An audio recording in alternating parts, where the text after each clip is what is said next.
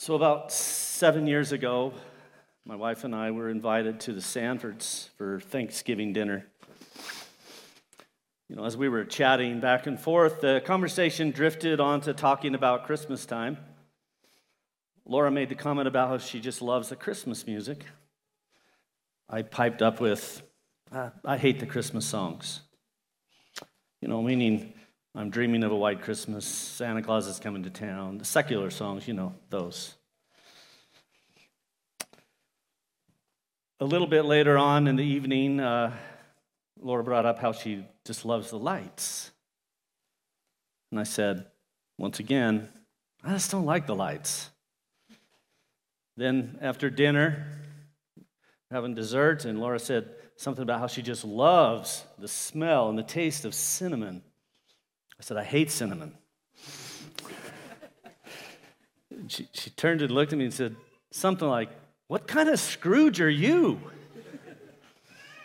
I think I said this out loud to her. I said, I like Ebenezer Scrooge. That guy had some things right? Well, some things. I guess I can be kind of a Scrooge. But if you will allow me just a little liberty here, I want to just give you a peek into my childhood a little bit. Maybe this will help you understand the source behind my propensity to be a Scrooge. So, growing up, our family, we did not celebrate Christmas. I'm sure many of you know, but for some of you that don't know, I was born and raised in a Mormon fundamentalist home. We followed the original teachings of Joseph Smith and the early Mormon leaders, and as a result, polygamy was practiced as one of the necessary tenets of the faith. So I am one of 46 siblings. Now just try and imagine that on Christmas Eve. 46 stockings hanging over the fire. All those presents around the tree.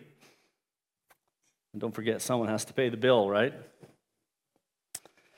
I was taught to understand that Christmas was a pagan holiday, or they didn't necessarily use the word pagan. They said it was a worldly holiday, and it didn't honor Christ. It was just a worldly tradition.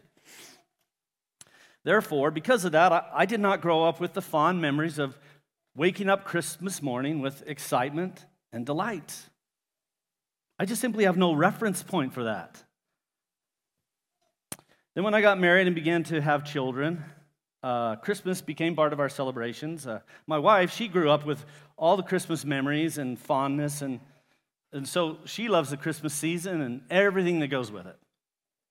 And she was determined that our kids would have those fond memories as well. While I was a young father with a growing family, the Christmas season always coincided with a slow time at work. Sometimes layoffs. Money was very tight. I worked in the construction industry, and there was always a slow time, which meant it was a lean time financially. During these difficult financial times, I remember thinking back on the teachings that I grew up with about Christmas being like a worldly tradition or a pagan religion or pagan tradition. I wondered, and I couldn't escape the thought that perhaps the real motivation behind my dad's decision not to celebrate Christmas really had nothing to do with it being a worldly tradition. He just didn't want to go broke. Now to be fair, he was following his leaders, and they were the ones to lead out with the doctrinal decisions, which included their strong conviction not to celebrate the Christmas holiday. Could that have been their motivation? It may have, I don't know. But one thing I do know, my cynicism about Christmas was starting to grow. Over the years, I've just not really enjoyed the Christmas season that much. I think it's because in my mind, it's a representation of the fake, the shiny, the pretty, the veneer. It looks good on the outside, but it just feels more sentimental than real. I've been told, you just need to get into the spirit of Christmas. That's your problem. I don't think so. Being sentimental about Christmas seems natural to most people, and I understand this. But here's the problem. Being sentimental is always subjective. It's a heart issue. The Bible instructs us that the heart cannot be trusted. Rather, it should be disciplined by the objective Word of God. So please understand, I'm not saying anybody that enjoys the Christmas season and all that goes with it, the lights and everything. I'm not saying that at all. I'm not saying that it's not good. Okay, so don't misunderstand me there. And I don't think I'm the only one that has had a struggle with competing thoughts about Christmas. Henry Wadsworth Longfellow was one of the most famous American poets of the 19th century. He wrote in his journal his thoughts about his country that was moving towards civil war, and at the celebration of Washington's birthday, he heard the bells tolling in the church, while foreshadowing the growing unrest and the absence of peace. And then on April 12th of 1861, news came that Confederate troops had fired on the Union-controlled Fort Sumter, which kicked off the American Civil War. He wrote this in his journal, "Who can foresee the end?" And then in July of the same year, tragedy struck his home when his wife Frances was sealing a letter with wax, and the lighted candle caught her dress on fire. She was so severely burned that she died the next day. 3 days later, she was buried on what would have been their 18th wedding anniversary. And he was unable to attend the burial service due to the terrible burns that he had suffered while attempting to extinguish the flames and save his wife. He writes this note in his journal a year later. "I can make no record of these days. Better leave them wrapped in silence. Perhaps someday God will give me peace." 2 years later, his 18-year-old son who had recently enlisted in the Union Army was severely wounded. He was shot in the shoulder and it exited out his back, leaving him critically wounded. Then his lifelong friend died of an illness. And so it was on that Christmas day of 1864, after several heart-wrenching years of sorrow, he wrote his famous poem titled "Christmas Bells." Longfellow's poem was later set to a tune and used as a hymn that we sing today around Christmas. "I heard the bells on Christmas Day." The opening stanza declares, "I heard the bells on Christmas Day, their old familiar carols play, and wild and sweet the words repeat, of peace on earth, goodwill to men." As he moves through the poem, you can feel the tension in his heart. He continues, "And in despair, I bowed my head. There is no peace on earth, I said, for hate is strong and mocks the song of peace on earth, goodwill to men." Hearing the bells toll at Christmas time, Longfellow experienced some of his own tension about dealing with the harsh reality and the fact that a problem exists. And this is true, there is a problem. It's fallen man and the sinfulness of sin. In Longfellow's case, there was internal strife among his people, the American people. It was a civil war, North against South. And yet he hears the jubilant Christmas bells ringing, recalling to his mind the words that the ringing bells represent of peace on earth, goodwill to men. How can this be? When the hearts of men are cold towards each other, even to the point of war. This kind of conflict confronts us all. It's the sinful heart of man. Yet, still there is something in humanity that longs to be part of good and noble things, and so often at Christmas time we look to participate in something that will fill the longings in our hearts. The problem is, it's often we are just inspired by the sentiment rather than the real. And our actions can be fake or phony. They may have the veneer of good, the appearance of good, but it's missing the sincerity of genuine care and love. And we know that Christmas time is most often celebrated without Christ. This is no surprise. The non-believers and even atheists, they celebrate Christmas, and they have no problem doing this at all. And they can be just as sentimental and engaged in doing thoughtful acts of service to fill the longings in their hearts. But the Bible says in Romans 3, none is righteous, no, not one. And this is very fundamental to our theology as Christians. All the good things we can do for others only comes from an overflowing heart because of the good things that Christ has done for us. So now let's turn to our text this morning. If you want to open your Bibles, we'll be in the Gospel of Luke. It's Luke chapter 10. We're going through 25 through 37. We're going to be going through one of the most famous parables of Jesus. This is the parable of the Good Samaritan. I'm going to read through the text, pray, and then we'll go back through it. So Luke chapter 10, verse 25 through 37. And behold, a lawyer stood up to put him to the test, saying, Teacher, what shall I do to inherit eternal life? He said to him, What is written in the law? How do you read it? And he answered, You shall love the Lord your God with all your heart and with all your soul and with all your strength and with all your mind, and your neighbor as yourself. And he said to him, You have answered correctly. Do this, and you will live. But he, desiring to justify himself, said to Jesus, And who is my neighbor? Jesus replied, A man was going down from Jerusalem to Jericho, and he fell among robbers, who stripped him and beat him and departed, leaving him half dead. Now by chance a priest was going down that road, and when he saw him, he passed by on the other side. So likewise a Levite, when he came to the place and saw him, passed by on the other side. But a Samaritan, as he journeyed, came to where he was, and when he saw him, he had compassion. He went to him and bound up his wounds, pouring on oil and wine. Then he set him on his own animal and brought him to an inn and took care of him. And the next day he took out 2 denarii and gave them to the innkeepers, saying, Take care of him, and whatever more you spend, I will repay you when I come back. Which of these 3 do you think proved to be a neighbor to this man who fell among the robbers?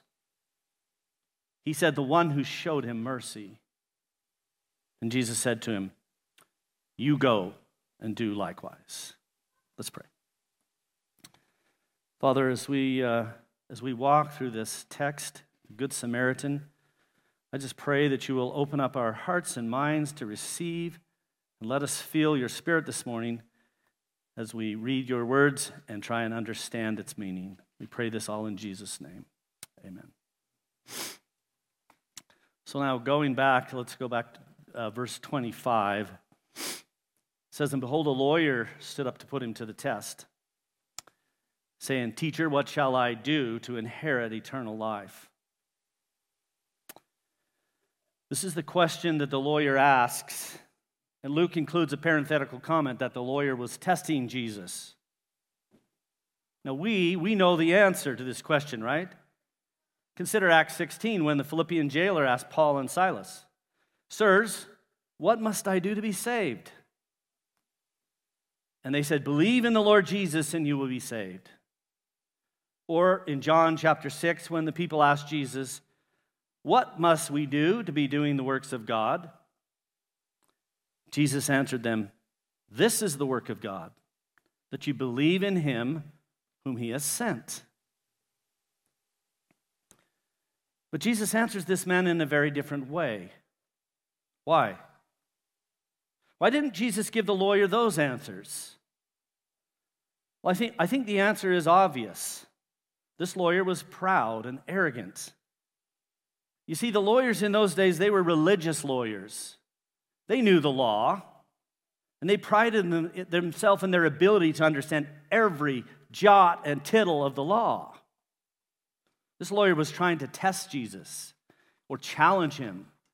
He wanted to discredit him. So what does Jesus answer? Well, he turns his answer into a question. Look at verse 26. He said to him, "What is written in the law? How do you read it?" Essentially, he's saying, you tell me, you're the lawyer. What does the law say? Verse 27. And he answered, "You shall love the Lord your God with all your heart, and with all your soul, and with all your strength, and with all your mind, and your neighbor as yourself." One thing we can see for sure, this lawyer knew the law. In fact, he answered very accurately. He gives an accurate summation of the Ten Commandments. There are two tables of the law. The first table is the first 4 commandments, which has to do with our relationship to God. The second table of the law is the rest of the 10 commandments, and this has to do with our relationship to others.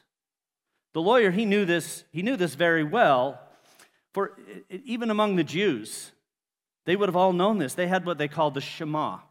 In Hebrew, it means listen, heed. It was a morning and an evening prayer. They would have known this by heart.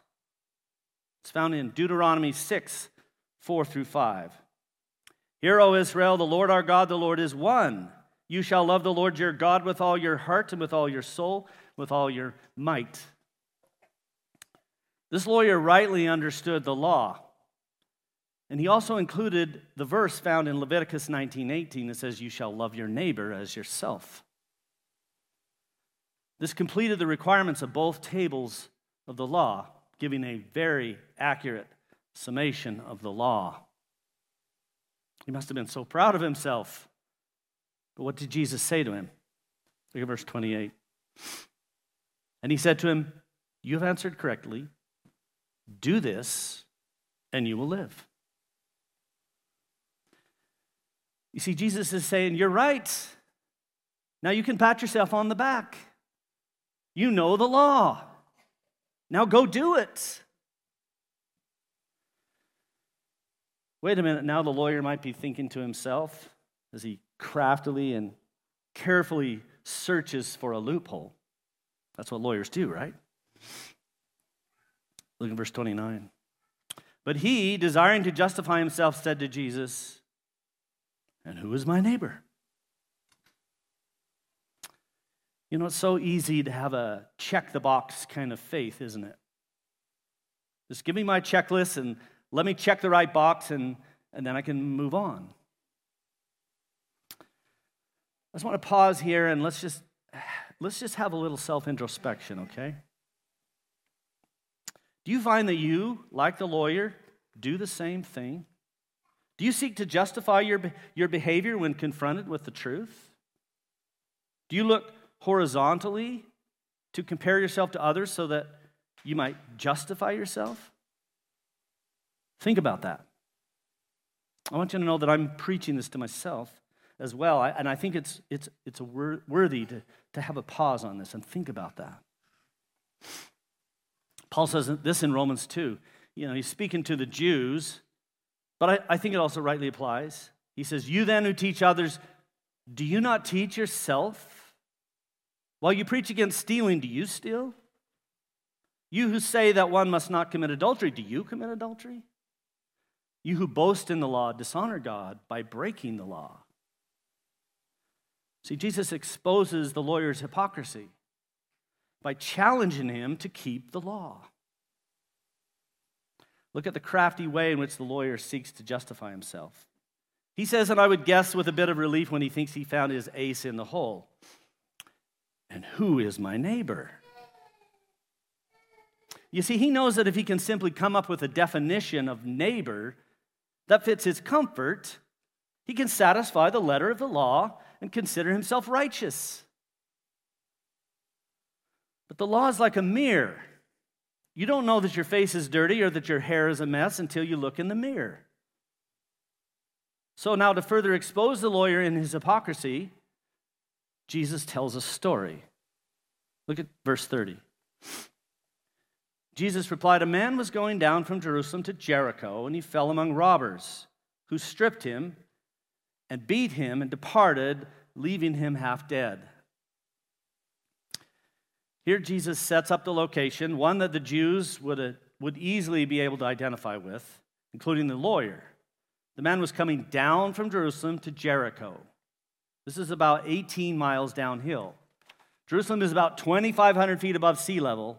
Jericho is about 800 feet below sea level. So essentially it was a 3,300-foot decline.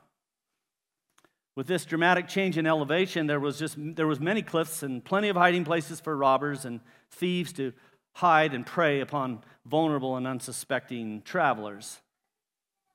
This would have been a very arduous and dangerous trek. In fact, about 2/3 of the way down, there is a stretch of the road known as the Way of Blood. It was a hot spot for criminal behavior. Jesus sets the scene of a notoriously dangerous and well-known path. And now he begins to add the characters. First, we have a man traveling down from Jerusalem to Jericho. He doesn't give us any detail about the man's ethnicity or his tribe or his people group. He just simply says, a man. And he was attacked by the robbers, stripped, and beaten near to death. I would assume it was probably a bloody mess. Now, verse 31. Now, by chance, a priest was going down that road. And when he saw him, he passed by on the other side. So the character that we see now come on the scene was a priest. The text says he was also going down from Jerusalem to Jericho. Now, there's a bit of luck for this poor guy, right? Here comes a holy man who spends all his days working to restore peace between God and man. Surely this man will help, right? The text says, by chance a priest was going down the road. What an amazing, fortuitous thing that a priest would be coming that way after this man's brutal beating. However, in Jesus' thoughtful story, when the priest saw him, he passed by on the other side. Apparently, he was off the clock. Look at verse 32. So likewise, a Levite, when he came to the place and saw him, passed by on the other side. What did the Levite do? He passed by on the other side. He did the same thing as the priest. Now, the Levite, like the priest, they served in the temple as well. So both the Levite and the priest, they would have been the creme de la creme of Jewish folk. Man, the luck of this guy. Two men of God who served in the temple, fortuitously passing by. Can you feel the lawyer starting to squirm a bit? Look at verse 33. But a Samaritan, as he journeyed, came to where he was. And when he saw him, he had compassion. Now here's the blow that just might render this lawyer down for the count. A Samaritan. The Jews had no dealings with the Samaritans. They were half-breeds, a mixed race of Israel that had joined with a pagan group and intermarried with Gentiles and brought their pagan idolatry with them. And they had a competing faith, and they worshipped on Mount Gerizim. They were considered traitors to the Jewish faith. Now, in Jesus' story, what does the Samaritan do? What the other two should have done. When he saw him, he had compassion. I would venture to say that the lawyer doesn't like this story at all. But it gets better. Look at verse 34. He went to him and bound up his wounds, pouring on oil and wine. Then he set him upon his own animal and brought him to an inn and took care of him. His compassion moved him to action, and it was a sacrificial action. Do you think that this Samaritan traveler just carried with him a first aid kit? What about the oil and the wine? Do you think he carries these items with him in case he happens to come across some poor sap that might get beat up? Well, Jesus doesn't say. However, in the story, we could surmise that perhaps he may have had to tear some of his own clothes to wrap and bind the wounds. And he obviously used his oil and wine that he had with him. It was probably reserved for some other use. And then he set him up on his own animal, and probably meaning that he had to walk. So it seems clear to me that this was very much sacrificial. And then he brought him to the inn. Verse 35. And the next day he took out 2 denarii and gave them to the innkeeper, saying, "Take care of him. Whatever more you spend, I will repay you when I come back." He pays the bill and says, "Take good care of him, and if it costs more, keep track of the cost, and I'll pay them as well when I return." Now, 2 denarii would have been the equivalent of 2 days' wages. So once again, very sacrificial. Verse 36. Which of these 3 do you think proved to be a neighbor to the man who fell among the robbers? You remember in the beginning, the lawyer asked the first question to Jesus, and he answered him with a question. Now, likewise, the second question, "And who is my neighbor?" Jesus then, after this soul-convicting story, he answers this question also with a question. Which of these 3 do you think proved to be a neighbor to the man who fell among the robbers? Verse 37. He said, "The one who showed him mercy." And Jesus said to him, "You go and do likewise." Notice how the defeated lawyer answered the question. He was soundly beaten. Yet in his arrogance and pride, he could not even say it was the Samaritan. What does he say? The one who showed him mercy. Remember what Jesus told the lawyer after he answered the first question? He said, "Do this, and you will live." And now after the lawyer answers the second question, like the first question, Jesus says, "You go and do likewise." So what does this all mean? What does this parable intend to teach us? Is it to teach us how to treat others and how to show love and compassion to those in need? Well, yes, but so much more. Let's unpack it a little bit. You know, it is of most importance to understand this parable by first understanding the question in verse 25. "Teacher, what shall I do to inherit eternal life?" You remember the lawyer gave the correct understanding according to the law. Jesus didn't correct his understanding. He didn't give him a lesson on new covenant theology.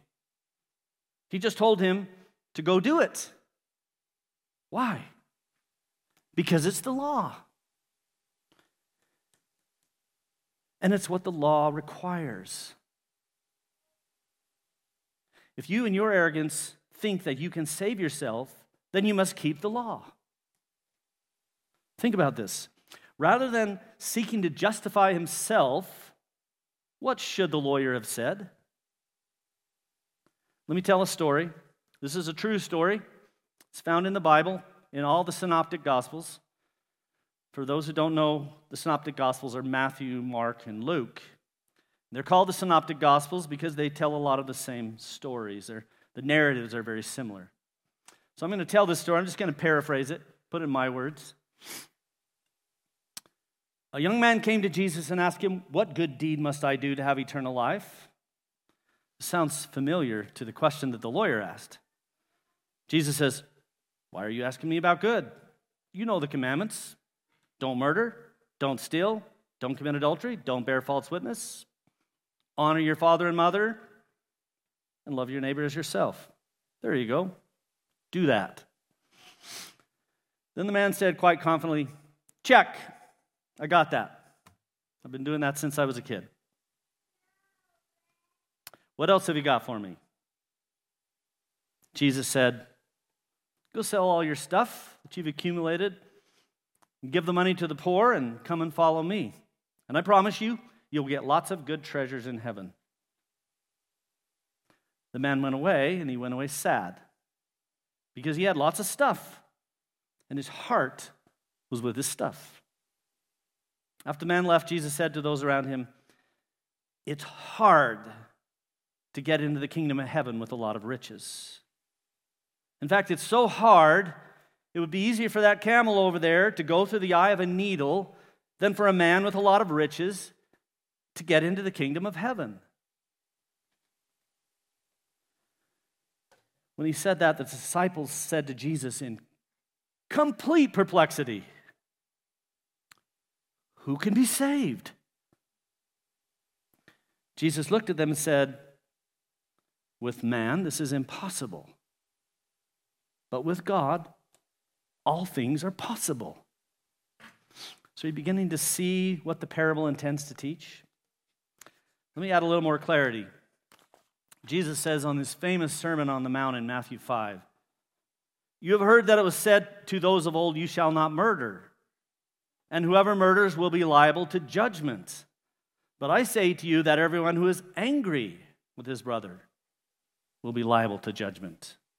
Again, you have heard that it was said, 'You shall not commit adultery.' But I say to you that everyone who looks at a woman with lustful intent has already committed adultery with her in his heart." Remember, the law is like a mirror. And is the law good? Yes. But it also accurately shows us what is true and what is real. Its intent is to expose us. Paul says in Romans 7, "What then shall we say? That the law is sin? By no means. Yet if it had not been for the law, I would not have known sin." Can you see that?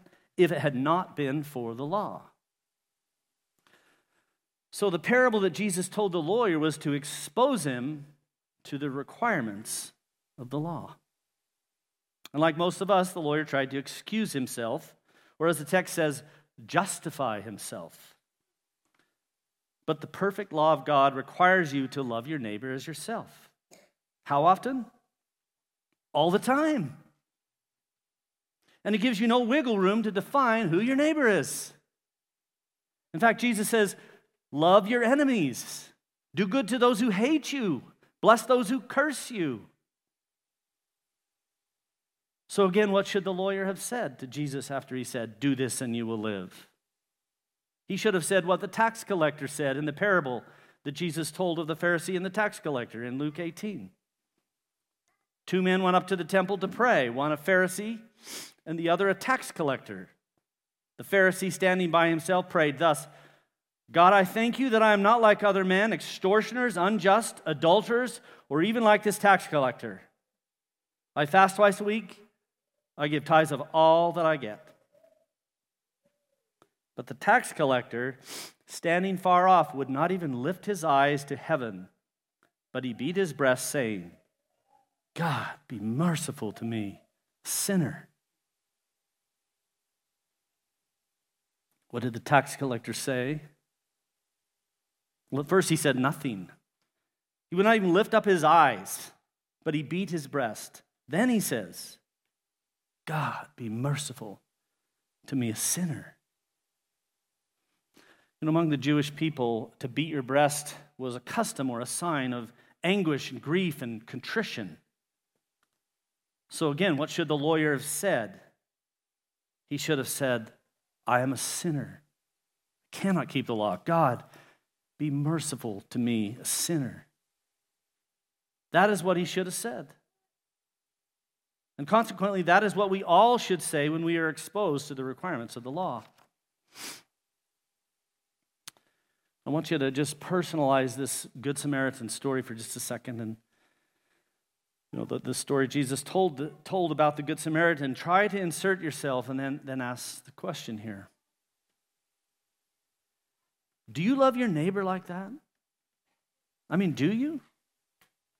And further, who loves their neighbor like that? Who can honestly say, "I do. I've got that one down"? Last month when we had our men's shootout, on our way back home, 4 of us were traveling in Preston's truck heading home.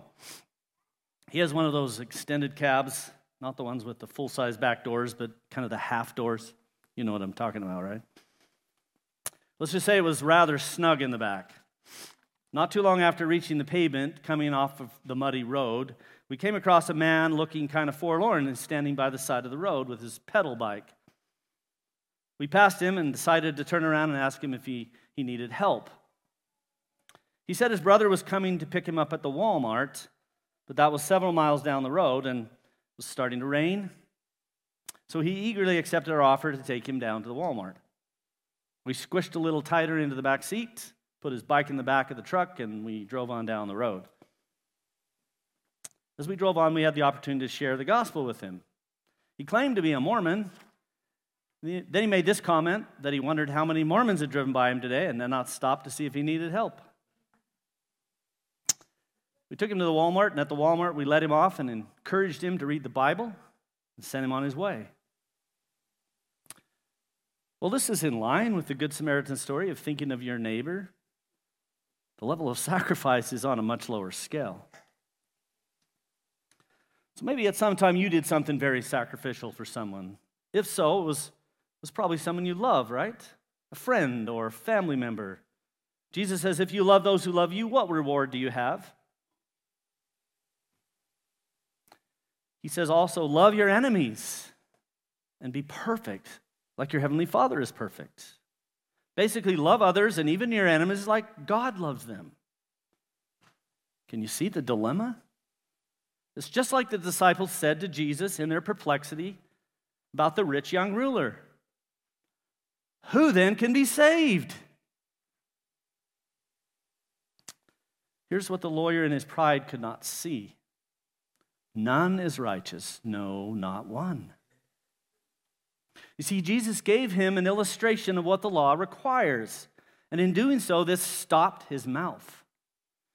In Romans 3, Paul says, now we know that whatever the law says, it speaks to those who are under the law, so that every mouth may be stopped and the whole world may be held accountable to God.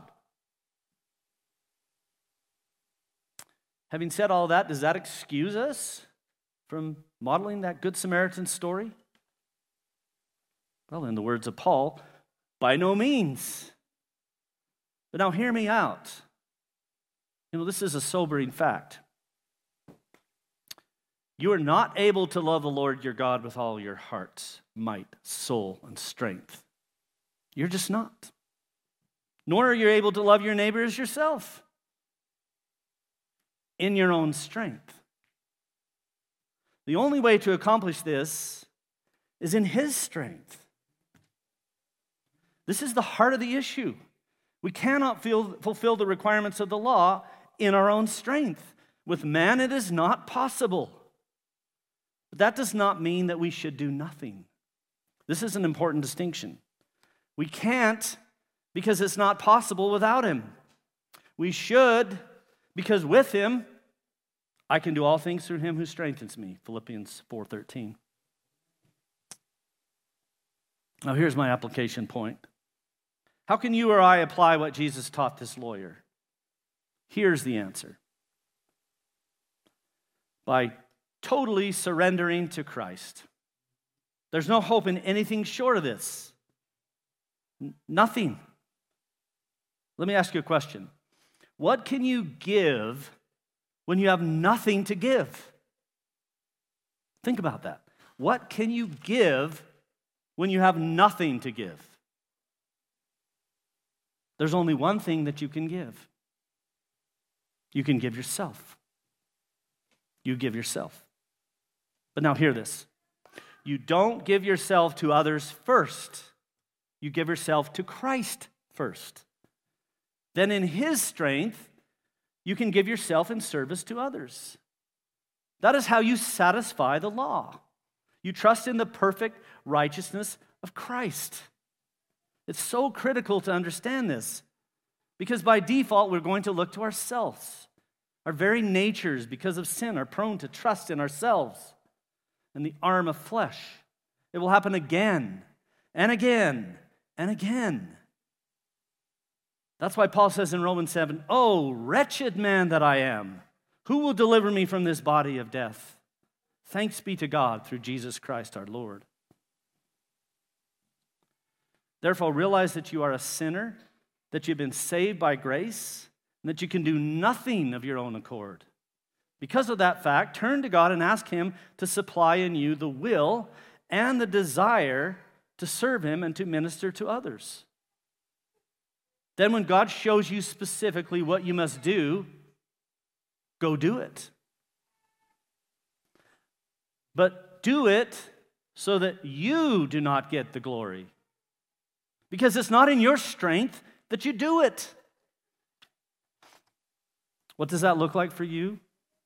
Well, I don't know. But God does, and He will show you. So I have a challenge for you.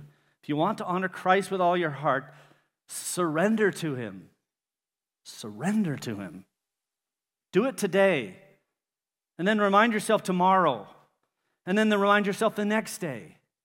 Settle it in your mind that Christ is your all. And let Him have His way with you. This can't be put in too strong of terms. You see, there are many that don't really want Him to have His way with them. Is that you? Many hear of Christ and agree there's no salvation without Him, but they just can't seem to get past the acknowledgement phase. If that is you, I fear that you have not completely surrendered to Christ. I challenge you to trust in Him far more than you currently do. His intentions for you are greater than anything that you can, by your own mind, imagine or devise. Trust in Him. Again, I say, trust in Him. Don't remain in the state of wishing, wanting, and intending. Put to death the will of the flesh that cries out, my way. Ask Him to show you what stands in the way. And He will show you. And then He will mold you to the image of His Son. This is the joy of the one who trusts in Christ. Now, if you're here today and you're not a believer, and this is all new to you, or if you hear this message by some other means, I say to you, humble yourself and repent. Turn in faith to Jesus Christ. Confess your sin. Go to God in your quiet place and ask Him to forgive you. And declare that you want to trust in Him with all your heart. Give up your pride. Forsake your autonomy and turn to God and live. Acknowledge Him. And He promises pardon for your sins. I pray that you will do so and not let these words pass over you with no effect. You know, my sermon today was not necessarily about Christmas or the incarnation, and yet it was. Christ came into the world to save us. And so what shall I do to inherit eternal life? Believe in the Lord Jesus Christ, and you will be saved. Jesus came into the world to take away your sin. He came to set you free. And if the Son sets you free, you are free indeed. No, the world has obscured the glorious truth of our salvation. And in our day, particularly at this time of year, it's been reduced to mere sentimentality. Jesus came to be the true and better Adam. He came to do what we could not do. He came to live the life that we could not live. He came to die the death that we deserve. So now if you want Christmas time to truly be about Christ, let every true believing Christian ring the bells of their own hearts. Enjoy a song to our God who sent His Son into the world to be the propitiation for our sin. I just want to close with the last stanza in Longfellow's poem when the tension in his heart was finally released and he began to trust God again. Then pealed the bells more loud and deep. God is not dead, nor doth He sleep. The wrong shall fail, the right prevail, with peace on earth, goodwill to man. Let's pray. Father, this morning as we've looked at the story of the Good Samaritan, pondered upon that and thought through all the details of how we can do nothing on our own strength, nothing. Lord, we pray that we will turn all our whole souls over to You. Leave no room sectioned off for just only us, but turn it all over to You and trust in You and let You have Your way with us so that we can grow in our faith and in our joy and our knowledge of who You are. Lord, thank You for what You have done. Thank You for saving us. Thank You for Your mercy and Your grace and Your goodness. Let us this day make it a commitment that we will turn to you and surrender all to you and find the joy that brings. We pray all this in Jesus' name. Amen.